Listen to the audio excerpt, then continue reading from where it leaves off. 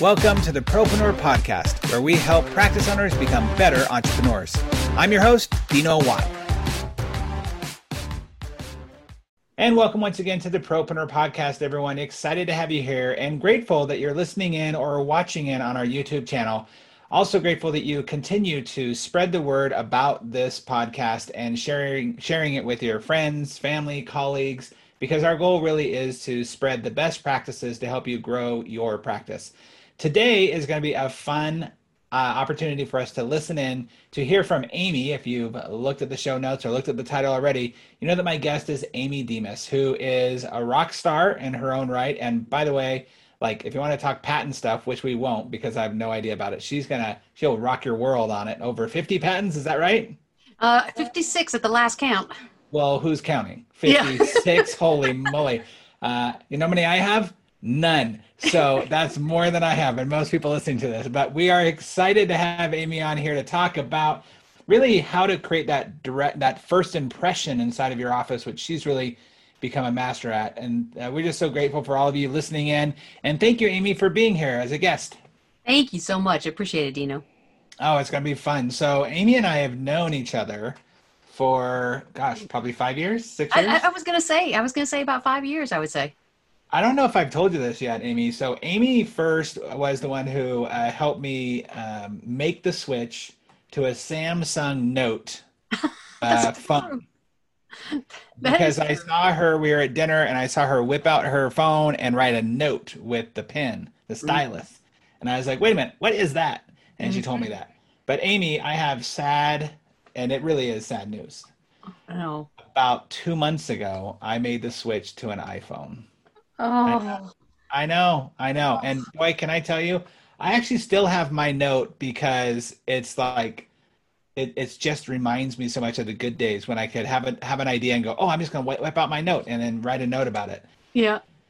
Basically, I was forced to move over to the iPhone because my family and my marketing team hated the way that I was shooting my videos, and you could always tell the quality difference. And so, yeah, I'm still getting used to it. There's still some things where I just get so frustrated about it. But, evolution, I guess. Well, I took nuggets away from the dinner that we got to share that we saw that because I still carry around some of my travel tips from the times we were talking. Oh, yeah, that's right. 3-prong plug and my clip for those curtains when you're in a hotel room. So important, right? Mm-hmm. So important. Yeah. People are like, what are they talking about? Well, if you travel, you understand. You understand the plight that you go through when you travel. Well, Amy, before we get into anything, I think, and I truly believe that stories are what connects all of us, and how we do what we do, why we got into the situation that we're in, why we chose the profession we did. That connects all of us, because even though we might have different professions and ideas and definitely backgrounds, there's something that always we can relate to and have some empathy over. So I would love to start off with your story. Can you tell us a little bit about how you got into this world of consulting and doing what you do? Well, it is a varied story because it is not a direct story. It wasn't somewhere where I intended to be, actually. Yeah, you were supposed to be saluting people right now. Exactly. So I did go to West Point. But then after I blew out knees, I ended up getting my engineering degree and mechanical engineering, and I anticipated doing that. And so I actually worked at a consulting firm where I designed pipe stress runs for petrochemical piping. I'm sorry, what'd you say? Big pipes at high temperatures, basically think braces for piping, because we did a lot of the stops and otherwise. So I always had this fascination in that space, but it wasn't on my mind. Well, during an economic downturn, they laid all those engineers off, and I ended up pregnant with my first child and ended up being a stay-at-home mom, homeschooling mom. And so I thought that's what I was going to do the rest of my life, so that's what you think. So I was developing curriculum. I was assimilating curriculum to make it appropriate for... Oh, so you were the homeschool mom who actually built curriculum. You were not the homeschool mom who just was like, so what are we going to learn today? Let's figure it out. No. I studied and researched. Listen, before I get any hate mail, I say this as a homeschooling dad. My wife and I homeschooled our kids for 3 years, so I get it. So I'm no haters, just the point that You went over and above. I'm calling myself out on this. That's right. That's right. And I thought, well, that's what I'm going to do the rest of my life. And then when I became a single parent and was told I could not homeschool, then you're like, well, now what am I going to do when I grow up? But that wasn't when I got to consulting. I actually then went back, got my MBA, and ended up working for Bank of America. Oh, wow. Well, that provided some interesting insights when you work for, a Fortune 100 company. And Sure. I actually worked in the area that turned your paper checks into image checks. So going from that transition from an analog world to a digital world, and that's where I ended up getting all my patents is in that space and working on cash products. Well, I thought, okay, that's what I'm going to be doing the rest of my life. But then my life coach introduced me to this Dr. Don Demas. Speaking life coaches, they'll mess it up every time. I know, the one time she was a matchmaker, and him being an orthodontist, time had me moving into that office, and I sat in through each of the roles. Even did the TC, which I thought I would never do because that sales was my impression. But I found out I was effective at it because of my mental approach to it, of being a mentor to the person who expressed interest anyway. I just needed to make it possible. And so I thought, that's what I'm going to do the rest of my life. And then 5 years ago this month, I was diagnosed with cancer and went through a horrendous recovery on that.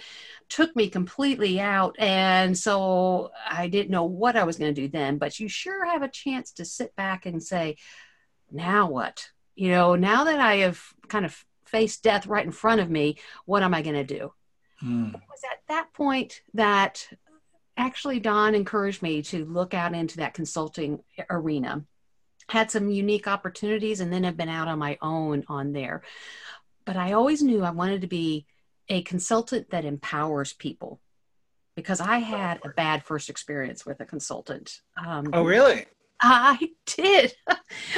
Back when I was told that I couldn't homeschool, I had a friend in my church who let me come into her pediatric dental office to pull charts and file charts. And they had a consultant there that came in once a year, rotated through the office, and asked me, what in the world are you doing? And I said, well, I'm pulling charts and filing charts. And she looked at me and said, well, you're kind of old to do that. And I said, oh okay. Oh. And she asked me, what have you been doing in your life? And I said, well, I've been homeschooling my kids and being a stay-at-home mom. And she said, well, because of the choices you made in your life, you're never, ever going to make more than $9 an hour in the rest of your life. Wow. That was my first exposure to a consultant.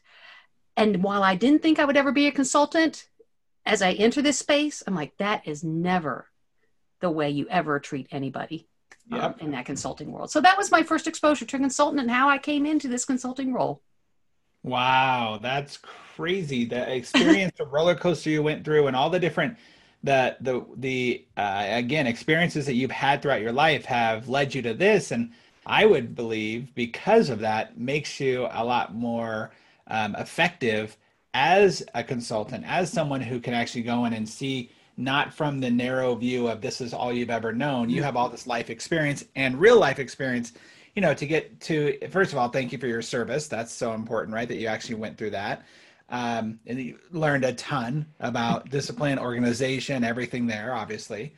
I don't even know how to quantify the whole pipe thing, laying, whatever that crazy stuff is, because that's a world I don't think like the linear type of the logical stuff. You can ask my wife. I'm never logical.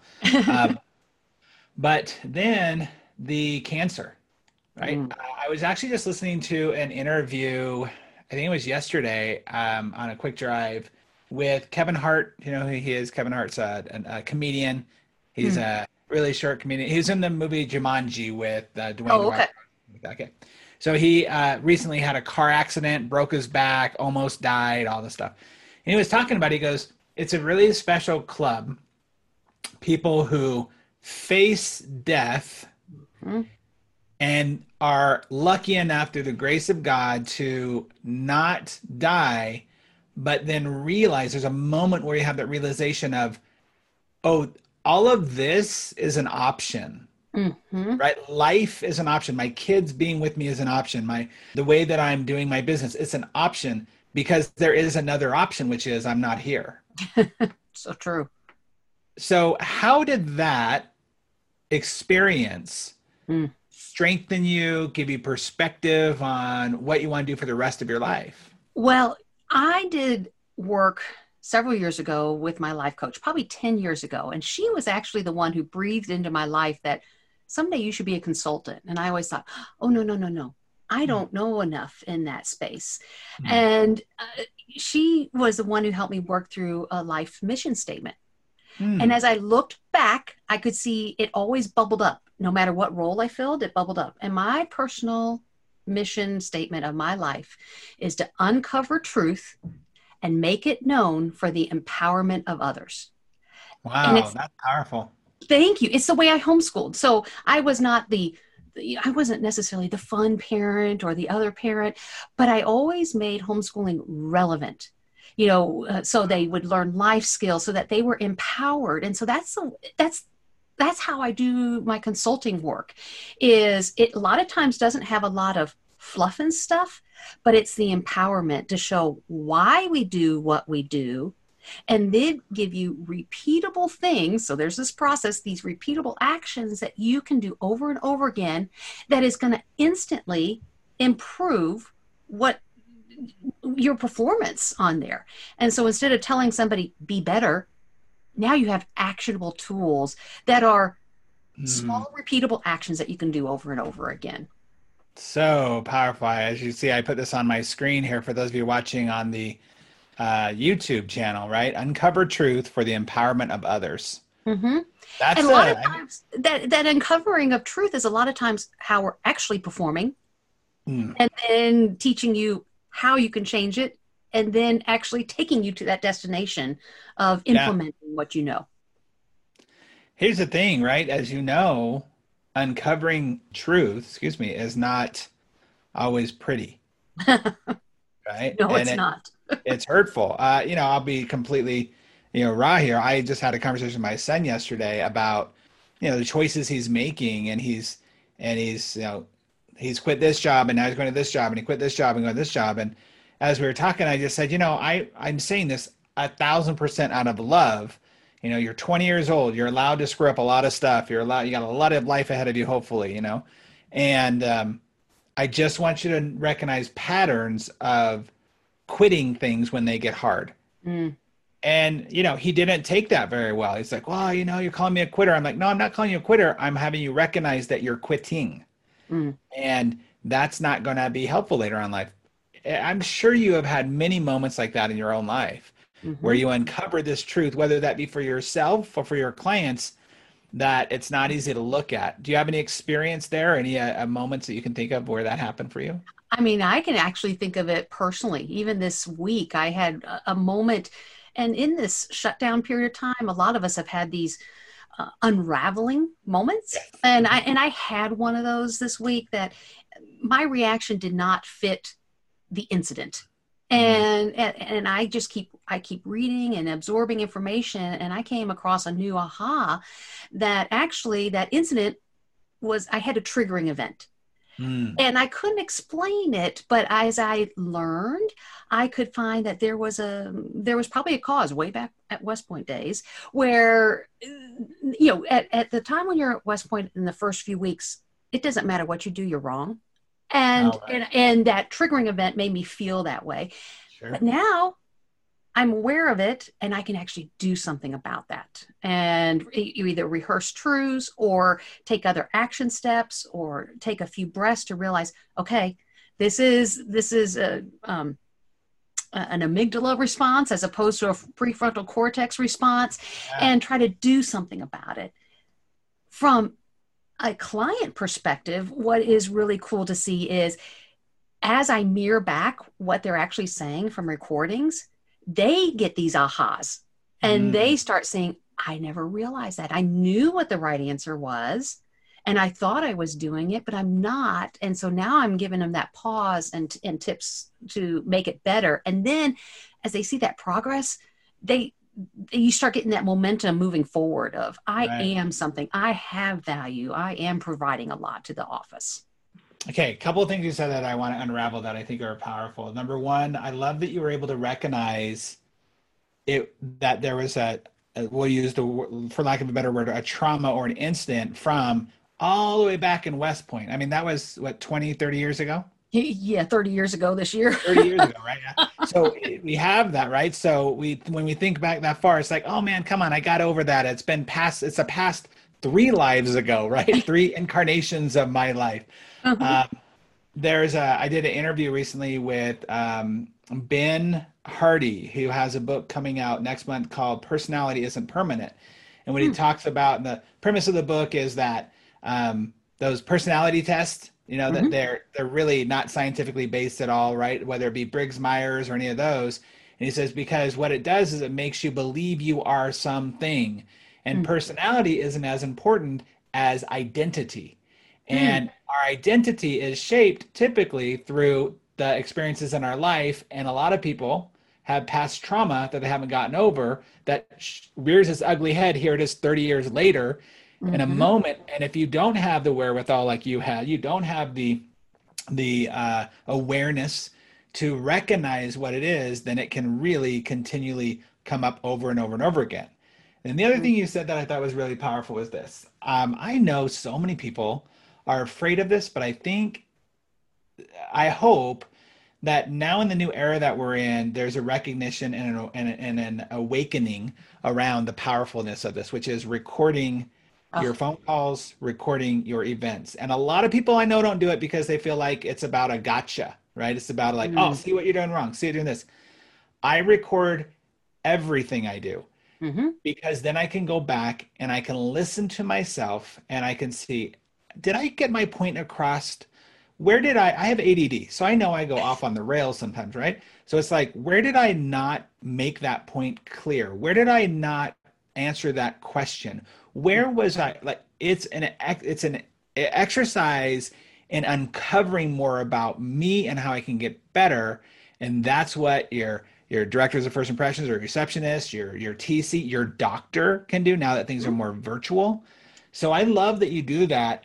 Have you been doing this since you started your consulting work? I have, and it is the most powerful thing that we can do. So I do it through the phone calls mostly, but Mhm. there are occasions people ask me to do it for a TC or a doctor or otherwise. If it's observable, I can coach to it. That's That's the right. thing. And think about it. Sports teams do it. What Yep. about all the All the clips that we time. watch? So why Yes. are we not doing this? I mean, it's a recognized practice. In Toastmasters, we record ourselves because what you think you're doing and what you actually do are not always in sync with each other. And sometimes that's for the better and sometimes it's for the worse. And Yep. so you have this one vision of what you're doing with yourself, but what you're actually doing and the way it comes across is very different. And the one thing that I love using those recordings for, especially for the phone, is that person who's sitting in front of their computer on the phone, especially on a new patient call, and please do not take those on the computer. They more often than not think, oh, it's moving along, because they're sitting there click, click, click, click, click, type, type, type, type. But as soon as you take away the visual cues and you are experiencing it as the caller's experiencing it with no visual cues, which is what a recording provides you, all of a sudden you go, oh, there's a lot of dead time. Oh, Oh, I I hear sounded. click time. Oh, And I. Oh, yeah, I love this. So what? Oh, I don't sound like I'm scripted. I've done that script. No, listen to yourself. You sound scripted. yes, Yeah, absolutely. totally. Yep. Absolutely. And so that's how the power of those recordings, because that caller's experience, and we always have to think about their experience, not Yes. our experience of it's longer to take a phone call on the computer. It is less of a natural way of having a conversation. It is no, it is not of the value to the caller, and they are the ones who are going to be paying for your paycheck. So got to see it Yeah, from that perspective. I absolutely agree. I actually, okay, so I'm literally in the middle of, I'm almost done. I'm probably about 90% done of writing my next broadcast email that's going out to my list. And I'll put it on Facebook too. Um, there's someone who I really admire and I like who put out a script for like, hey, just remember this is the way that you should be doing scripts. And I was like, oh, interesting. I'm not a fan of scripts. I don't believe in scripts. And the main reason is because most of the people that you hire are not trained actors who know Yes. how to make it not sound like a script, right? Hmm. And so I like templates. I like areas where we can have a lot more freedom. And if you're going to use a script, one of the things that I tell people to do is to look at the I's or we's or R's versus the you, Mm. right? And a lot of people don't understand how one-sided conversations are, Hmm. especially in an enrolling conversation, especially in a conversation where you're trying to get information. It's usually about what we want, what we Oh, have, what we'll do, yes. instead of what do you need? What do you have? What do you want? How can I, like, that is the key. So, It's so yeah, different. And the right. way I teach a new patient phone call is, yes, I have some guiding words, but Mhm. I talk about um, buckets of the conversation part. Oh, So smart. that we have the introduction, and we have the discovery and exploring, and then we have the appointment setting and informing, and then we have the assisting, and then we have the closing. And if you think in these buckets, oh, the caller took me there. Okay, I'm going to take care of that little aspect, and I'm going to meander back to where I need to get something else point across. And then you Nice. don't think, oh my goodness, I forgot something. If you think in these buckets of way, and then that person's personality can come through, as opposed to reading a list or saying, you're going to love our doctor. Well, I don't know, as opposed to so many Right. of them. How dare you tell me I'm going to love Right. it there? You're gonna love your experience. Okay. Like, That's pretty not loving presumptive. it so far, so you're not. I On love this idea of buckets. Like, I immediately think of emotional buckets, right? Like Shannon and I talk about that a lot, about filling each other's emotional buckets or our kids' emotional buckets. And the visualization that you just gave to me was, oh wait, so you're going to this bucket, make sure that bucket's filled. So at the end of that initial phone call, that person's buckets are filled, right? Exactly. Every part of their worry, their concern, their experience has been filled. That's really a cool way of thinking about Well, it. thank you. And the other thing that I also want them to think about, and while I understand your point about personalities, I still bring that into how we especially talk about that first impression. Mhm. Have we built something into each of those buckets that hits, the four main personality components? Because you're going to have, I mean, Dino, you and I are opposites, on the opposite ends in the personality spectrum. I'm the engineer, you've done the acting aspect. Yeah, You need totally the different. time to express yourself. Yep. And then the engineer person needs to know the details. And Hmm. so we got to make sure that we have an experience that's going to hit on all those. And when you hit, just like when you're talking with somebody, you see their eyes light up, you can hear that on the phone. When you Yeah. hear their eyes light up, oh, I'm going to dig in a little bit more there. Yep. And so when I train to that, I actually, of my 5 onboarding sessions, 2 of them are built specifically around that new patient call, that welcoming call. And we practice it and we role play. I only role play one-on-one Nice. because I'm in that place of trust. And I'll say, Uh-huh. okay, cut, do it again. Let's do it again. Because it's so important for them to feel fluid, Yep. yet structured. So it's a customized experience that is a structured experience as well.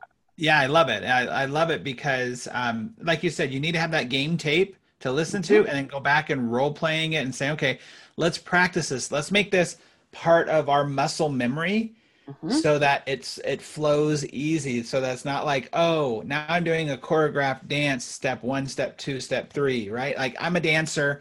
I love having counts of eights. That's my thing, right? And when I turned to trying to play the piano, it's way difficult, more difficult because it counts of four and I want to go to eight, right? But once you get it down, you no longer are counting it in your head. It's just, it's like, oh, I'm hearing the rhythm of the Mhm. music, just like you would hear the rhythm of the conversation. Yeah, and one area that is when we talk about what they're going to expect, which is someone like what I need to know. What I find is when it's unplanned, they meander. You remember the Billy in the Yes. Family Circus cartoons? You Yes. send Billy out to do something, he's Out of the way. and Yep. he's All over the all place. over the place. Yep. If now this is a big if that front desk scheduling coordinator or the director of first impression even says anything, and a lot of them don't even say anything about it, they tend to go all over.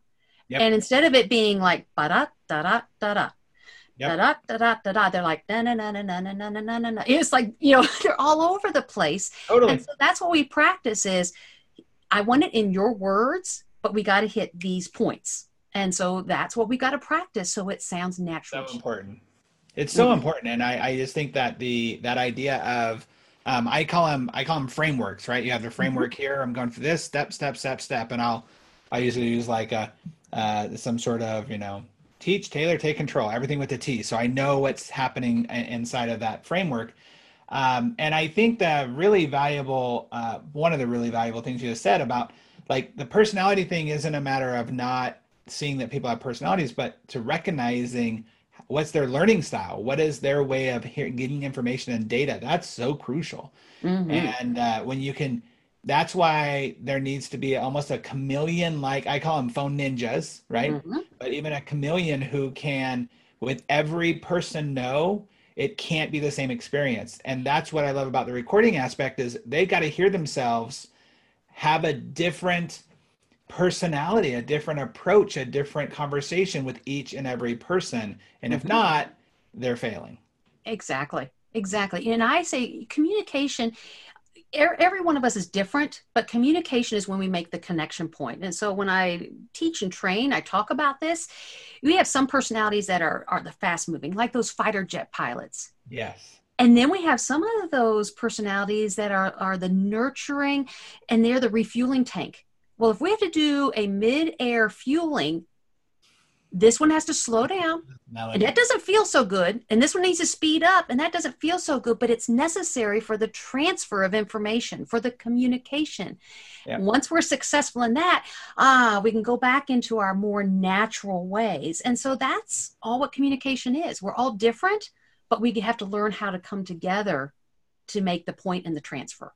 That's great. I love that analogy. That's awesome. I feel bad. We didn't even, we just got so into conversation. We didn't even talk about the topic of this, which hopefully everybody gets, is that we're talking about that first impression and making sure that you are creating an experience for people.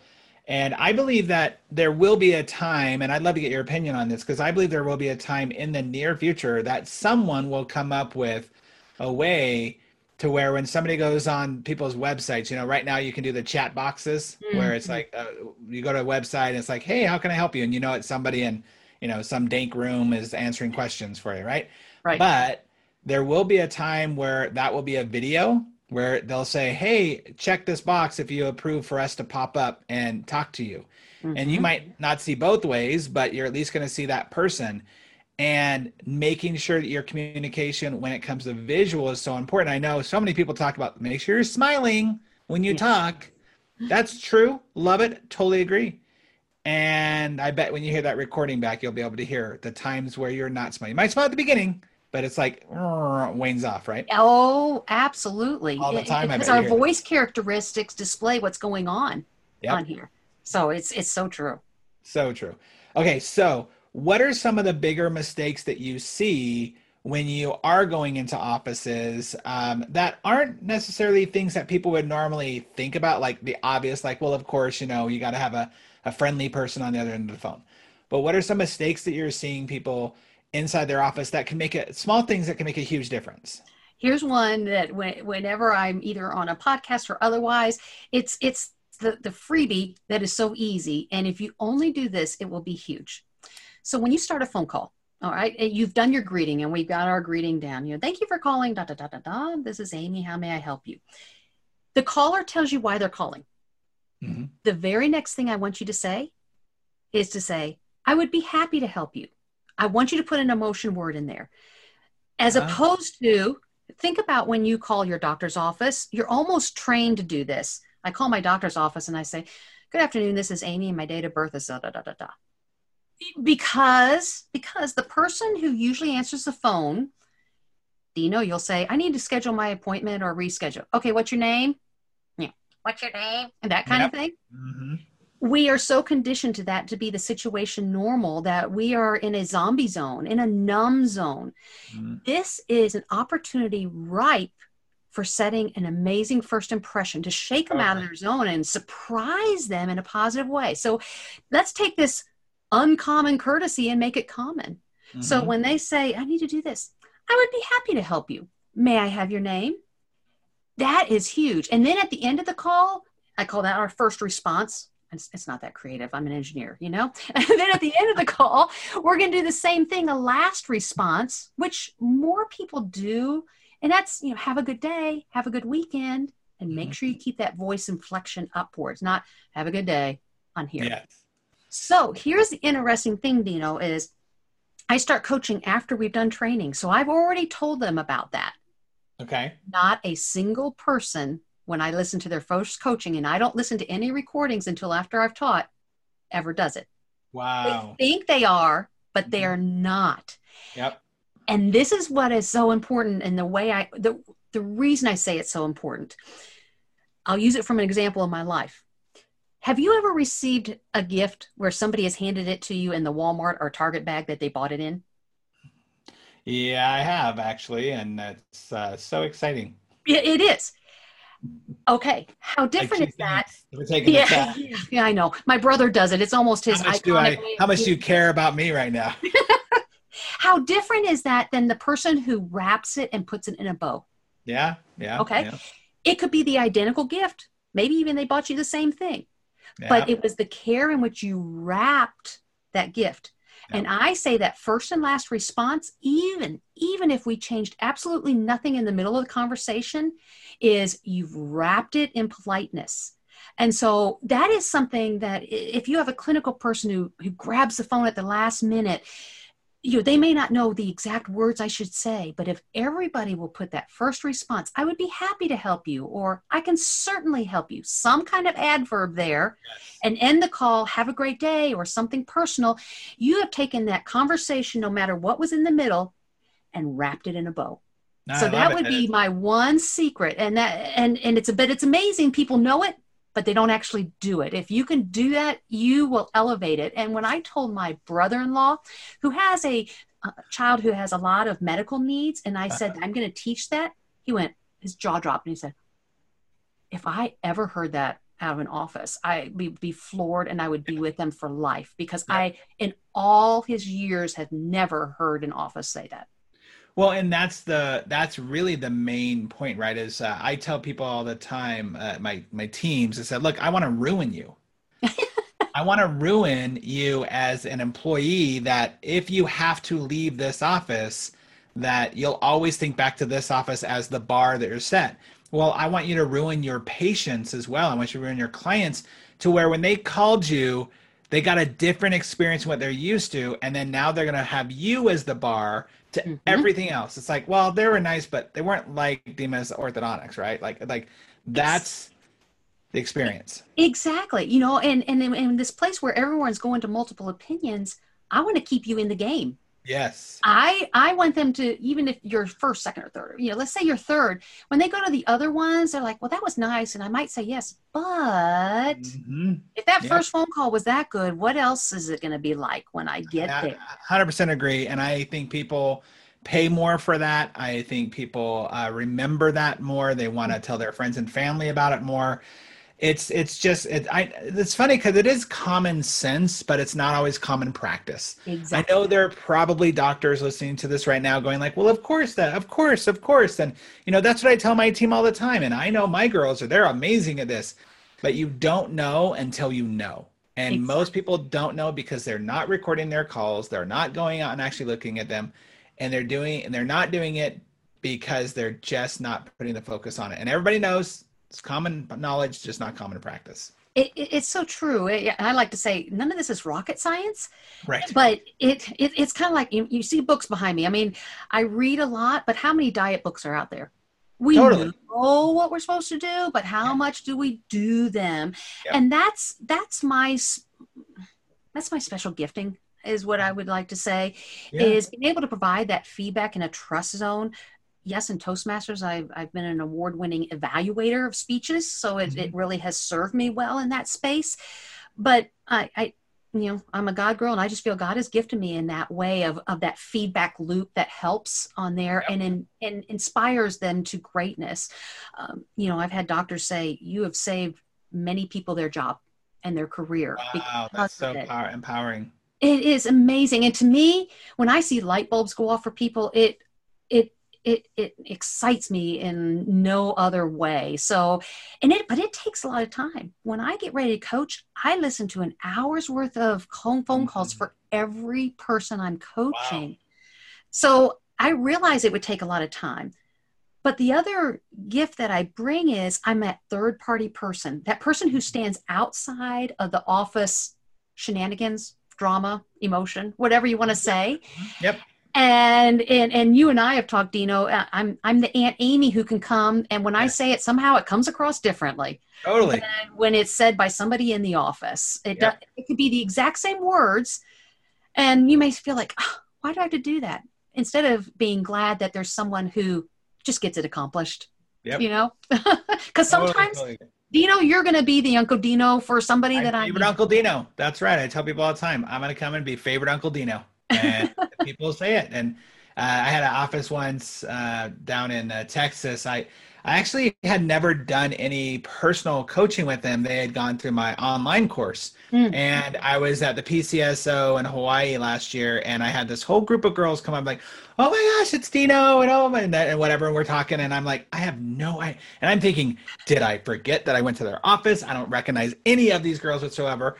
And they're like, no, we watch all of your videos, and in our office, we have a thing, WWDD. I'm like, what? They're like, what would Dino do? And I was like, oh my gosh. But that's what happens, right? When you have that outside perspective, when you can come in, like you just said, about being that person who's not in the jar they're in every single day. It's the perspective that I love people who go into offices and they know every single part of the office because they've worked it, they've been a clinician, they've done everything. That's awesome. My USP, if you will, is the fact that I'm not in that jar, that I'm looking at it purely as a business standpoint and going, okay, so that way I can say to the team members, well, business wise, let's look at this, how you have to look at this business owner. As a business owner, I can say, as a business owner, we get to look at this like a team member would look like, because I get to play all those roles. But I agree with you. I think it's so important for you to do that. When you are going in these offices and you are sharing this information with them, you mentioned that there's a couple of, like you do a coaching program first and then there's a evaluation follow-up, or how does that work? So great question on there. So my delivery of the initial training can be remote training or it can be on-site. So wonderful. I give the options on there. On-site is a great way to have a full day, and it has team building involved and a great cohesion for the team. Whereas the on-site is shorter, it's easier to put on your calendar, more directed to those who are going to have the follow-up. That's phase one. And I call it, that's what I'm putting your tools in your toolbox. I'm just filling your toolbox with tools. After that point, I move on to phase two, and that's the coaching. So for those who are, it's the implementation phase. For those who are moving forward in coaching, usually the front desk individuals, it's 5 sessions, and they come about every 2 or 3 weeks. So it's enough time to practice and start implementing, but not so far that we lose momentum. And have that accountability with you so they know, oh my gosh, I got to get this assignment done or get this practice in before we meet with Amy in 2 weeks. Exactly. And I have an online academy that they get their lessons from and they can always refer back to. And then when I coach with them, it's a half-hour period of time. And then I write up follow-up notes that go to the individual, and it has their recording clips, and it also goes to the doctor. So there's a lot of great transparency in that. And if we have an individual, so I've had some offices who say, can you also coach my clinician who's on the phone on Fridays? And a lot of times I will do that across 3 sessions because they're not taking as many new patient calls, but I want them empowered, especially how to open and close calls, how to set appointments, and how to handle an upset caller. That, the 80-20 rule, it's going to cover 80% of what you're going to do on the phone. And it's enough, but not an overabundance. That's all phase 2. So you're going to see results change within 3 months. Wow, that's great. And then I check back in. again at month 6 and 9. And I call it a maintenance phase on their accountability. And the reason is for this. When I'm there talking with you every 2-3 weeks, it's good to have that top of mind awareness on that. But as soon as it's almost like taking the training wheels off, when I step back and it's like, okay, I'm not going to be watching over your shoulder all the time. What's going to happen now? Mm-hmm. Are you going to sustain that? Because human old habits pull back. Or how are you going to perform after you go through a natural stress cycle? Whether that's summer, January, everybody has new insurance, somebody on maternity leave, somebody out sick, because we know stress impacts performance and it can't help but impact it, but will you rebound if it impacted it? And so that's what months 6 and 9 are for. What I find is at month 6, 85-90% of what we've learned will maintain. Maybe some of the last habits might have a little dip, but a gentle reminder there tends to bring it back up, as opposed to letting that natural entropy occur. Yes. And then you're like, well, that wasn't worth it. Yeah, totally. So better to do it, check back in. And then I have some offices who say just a couple times a year, will you check back in on there? But that is on a case-by-case basis. So we're talking a 9-month program. That's awesome. Let me ask you a question around, and then we'll get to our rapid fire questions, is that I wanted to know, right now, here we are, we're recording this, not completely post-COVID, but getting there, like more and more offices are opening and there's some relief there, which is great. What would you say would be the most important area that these offices need to focus on when it comes to that first impression right now, especially with a lot of offices going virtual, a lot of offices who are experiencing for themselves a new era of business ownership? Mm-hmm. We have to know how to ask the right questions.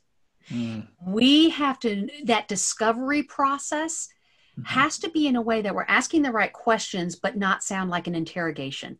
Yes. So it's uncovering how to have natural conversation, to pick up on some cues, to then know what the next branching question is. And so that is really using profound listening skills that we're not natural at, especially when you have the clinician saying, is so-and-so here? Is so-and-so here? And the doctor's asking you a question. Or and you're behind time and schedule. Oh my goodness. So we need to really hone in on our listening skills and our asking of question skills. And that's going to help us know how to funnel or navigate that person in the experience that is best for them in what they want. I couldn't agree more. I think that right now, one of the dangers is that people are so eager to get back to, quote, normal, or to get back to their production ramping up again. That is going to be real easy to let some very important things, but things you're not always thinking about, slide. Like you might be in the place where you're just going, hey man, we just want people to answer the phones. We need a warm body, let alone a ninja. And we probably don't have time to get into this too much, but we talked about before on the pre-call about how I'm a big fan of, I think this position, the director of first impressions, because they are a part of the sales team. I do a pyramid for every business, and people have probably seen that before, that there's only 2 positions in any business. It's sales and sales support.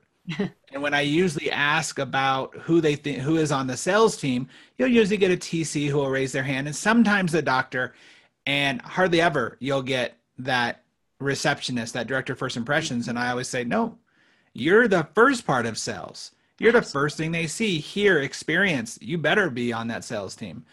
What do you think about pay in the sense of, like, I just think that person should be, we want to expect more output from them, so therefore we pay them more. And have you seen where people just kind of just get a warm body? Hey, do they sound good on the phone? Cool. That's a minimal job. We pay them less. A lot of times it's thought of as an entry-level job. There you go. Yes. And it truly can be a career if we would treat it like that. And unfortunately, front desk individuals are usually said, well, that's how you take the phone on and off hold. Just go do it. Right. And they haven't been provided training. They haven't been empowered in there. Yes. And so you need to empower them. And There's been a few times Don has had to go in while we were shut down and answer the phones and maybe return a few phone calls. And he's like, get me out of here. Don't Yeah. ever put me there. But the thing he doesn't even realize, though, is doctors, you may think, how hard could that be to answer a phone call? But what you don't realize is your patients will always treat you differently than that front desk person because you have DR in front of your name. Yep. It is a hard job. And it is more than putting round pegs into round holes. They are multitasking all over the time, and they are on. I actually show a chart when I'm training. You doctors, you talk to, if you say X is the number of patients you see a day, let's use 100 as an example for easy math. You're probably seeing 90 to 100 of them because maybe a person comes in for a retainer check and they walk in and out of the door. Right. Your clinicians, depending on how many you have, are seeing probably half to maybe 20% of the people who walk in the door. Your TC in the column is maybe seeing 5-10%. Such a good point. Your front desk person, when they come in, when they go out, when they set an appointment and the phone calls, they are seeing 400 to 500% more than anybody else in the office. And every one of those is an impression, whether it's a first, second, or other impression. And they are shaping how people associate your practice to be. And so they need to be the highest trained individuals of the office. That is a really excellent point. And I hope that you that are listening to this or watching it on YouTube really take that into consideration, because think about it. This is the person who's not only in charge of being the face of your business, but also the person who's in charge of your schedule. You know, how often do you hear the clinic upset about how the front desk scheduled things and they did this wrong or that or whatever? It's like, well, let's get high skilled, high level, high appreciated people in that position so that it can make the rest of it run smooth. It's like you're trying to run a race here and you're up against all these Ferraris and you're driving a Honda. It's a good car, but it's not going to win you the race. Exactly. And I would encourage you, empowering those people makes a huge difference. Yes. Even on my website, you can hear some before and afters of some of that, even how we offer appointments. I've had, some mousy girls. They're just like, oh, please take an appointment, or, and now we've turned them into those who have a backbone. They are still the most polite people, but now they're guiding and they are actually, I call them air traffic control. Air traffic control, a pilot would not dare tell the air traffic control, hey, I see a space in there. I'm just coming in there. Yeah, just going to do that's the way our front desk team did get pushed around. Yeah. And, air traffic control says, pilot, you can come in here or you're circling around and coming back here. Which one do you want? I love that idea. Like, think about that. And I know for some doctors or people listening, it might push a button, but think about that. If you had hired so correctly that when you tried to do something like that, where you're like, well, just push him, put him in that spot, that they turned to you because they understood the importance of their job and the coordinating and choreography that has to happen for what they do, that they would turn to you and say, like, no, I'm not putting him in there because they need to go here. No, we're not doing that because you want someone who will direct, director of first impressions, direct the entire operation. What's interesting, Dino, and here one time I had some office team members before I started doing this skill, we'll just put them in there, we'll squeeze them in there. And one time when I went back and looked at the metrics aspect of their arrival time and departure time, you can't cheat the choreography of the doctor. And the doctor is the linchpin in all this, because there's only one doctor for all the other team members. You cannot cheat that doctor time. And what I found is those people arrived earlier at the more convenient times, but their departure time was as if they had scheduled them correctly. But instead, they had to hang around the office for an extra 30, 40, 50 minutes because we were thinking we were doing them a favor on their arrival time, but you can't cheat to the departure time. And how annoying is that as a patient? Like, you're sort of like, come on. We could talk about this for hours. Yeah. Okay.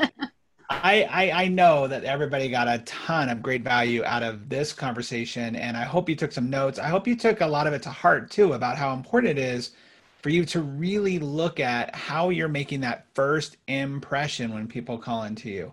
So, Amy, thank you so much for all of your amazing wisdom. We have gotten to the place to where we do our rapid fire 6 questions. These are a quick, you just answer them off top of your head. It doesn't have to be, we don't have to get your dissertation. I know you like to do a dissertation, but you can't. I know we don't need you to fill out a patent. We didn't even talk about the 50 of patents, but when I get into that, just a rapid fire. You ready to play? Yes, go for it. All right. What is the most expensive thing that you believe private practice owners are missing in their practice? Most expensive thing. Good counsel. Oh, nice. So true, right? Mm-hmm. Outside perspective. So true. What is a book that every private practice owner should be reading? The Power of Moments. The Power of Moments. You know who that's by? Chip and Dan Heath, the Heath brothers. Chip and Dan Heath. Okay, we will put that in the show notes for sure. Mm-hmm. In my book, The Practice RX, I focus a lot on team culture and team performance as the foundation of business growth.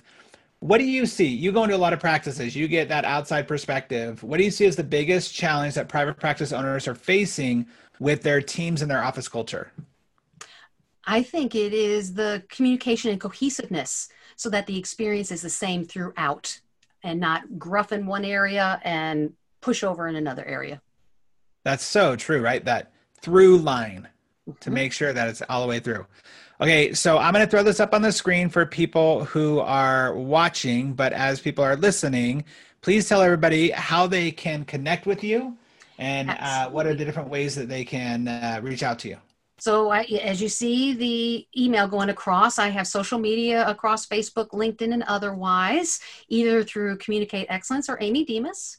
I also have a book that you can find on Amazon or other places under the same name, Communicate Excellence, which you can find lots of tips as well. So your book is on Amazon. It's available on Amazon, both Kindle and hardcover? Yeah, it is. Yes, it is on both Kindle and hardcover. Okay. Great. So Communicate Excellence is the name of the book, and then it's Amy at communicateexcellence.com for those of you that are listening. Awesome. Very cool. Okay. Next question is, what's the best advice that you've ever received in life or in business? Wow. Take a breath. Okay. Mm-hmm. It's true. Mm-hmm. Take a breath. That's a really, that's the shortest piece of advice that we've ever got on the show. And it's probably one of the most profound. Like even just right now, what we just went through with the COVID, right? Take a breath. Mm-hmm. It's not the end of the world. It really isn't. It's not the end of your business. Wow. That's really cool. Thank you for that. What's the best resource or tool that every private practice owner should be using to grow their practice? To grow their practice. Because I can think of so many different tools. I would like us to see how we can find tools that enhance our practice management system so that we can avoid errors. And because there's so many, I'm not going to pick one, but I want to see those complementary features so that we are more systematic in the things that could break or get missed. That's really good. I love it.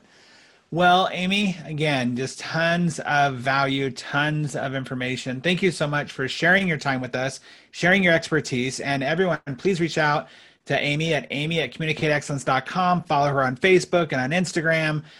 She's very active there. Go get her book. Like, go buy a book and use it as your manual inside of your office. Like, this is so important. Thank you for being here. Really appreciate it. Thanks, Dino. I really appreciate it. It was great. Everyone, thank you for being here again for another episode of the Practice RX. That's my book. Sorry, for the Propreneur podcast. Our goal always is to help bring the best practices possible to you. And remember, if you enjoyed what you heard today, share it with a colleague or a friend to help them also learn the best practices they can. And always remember that our goal here is to help you be more proactive, productive, and profitable in all areas of your life and business. Have a great day, everybody. Thanks so much again for listening to the Propreneur podcast. We really appreciate your support. If you haven't subscribed already, please make sure you do so. Also, if you feel like you might be a good fit for our podcast as a guest or know somebody who you think would be, go ahead and email us at dino@dinowatt.com. Again, thanks for support. We'll see you on the next episode.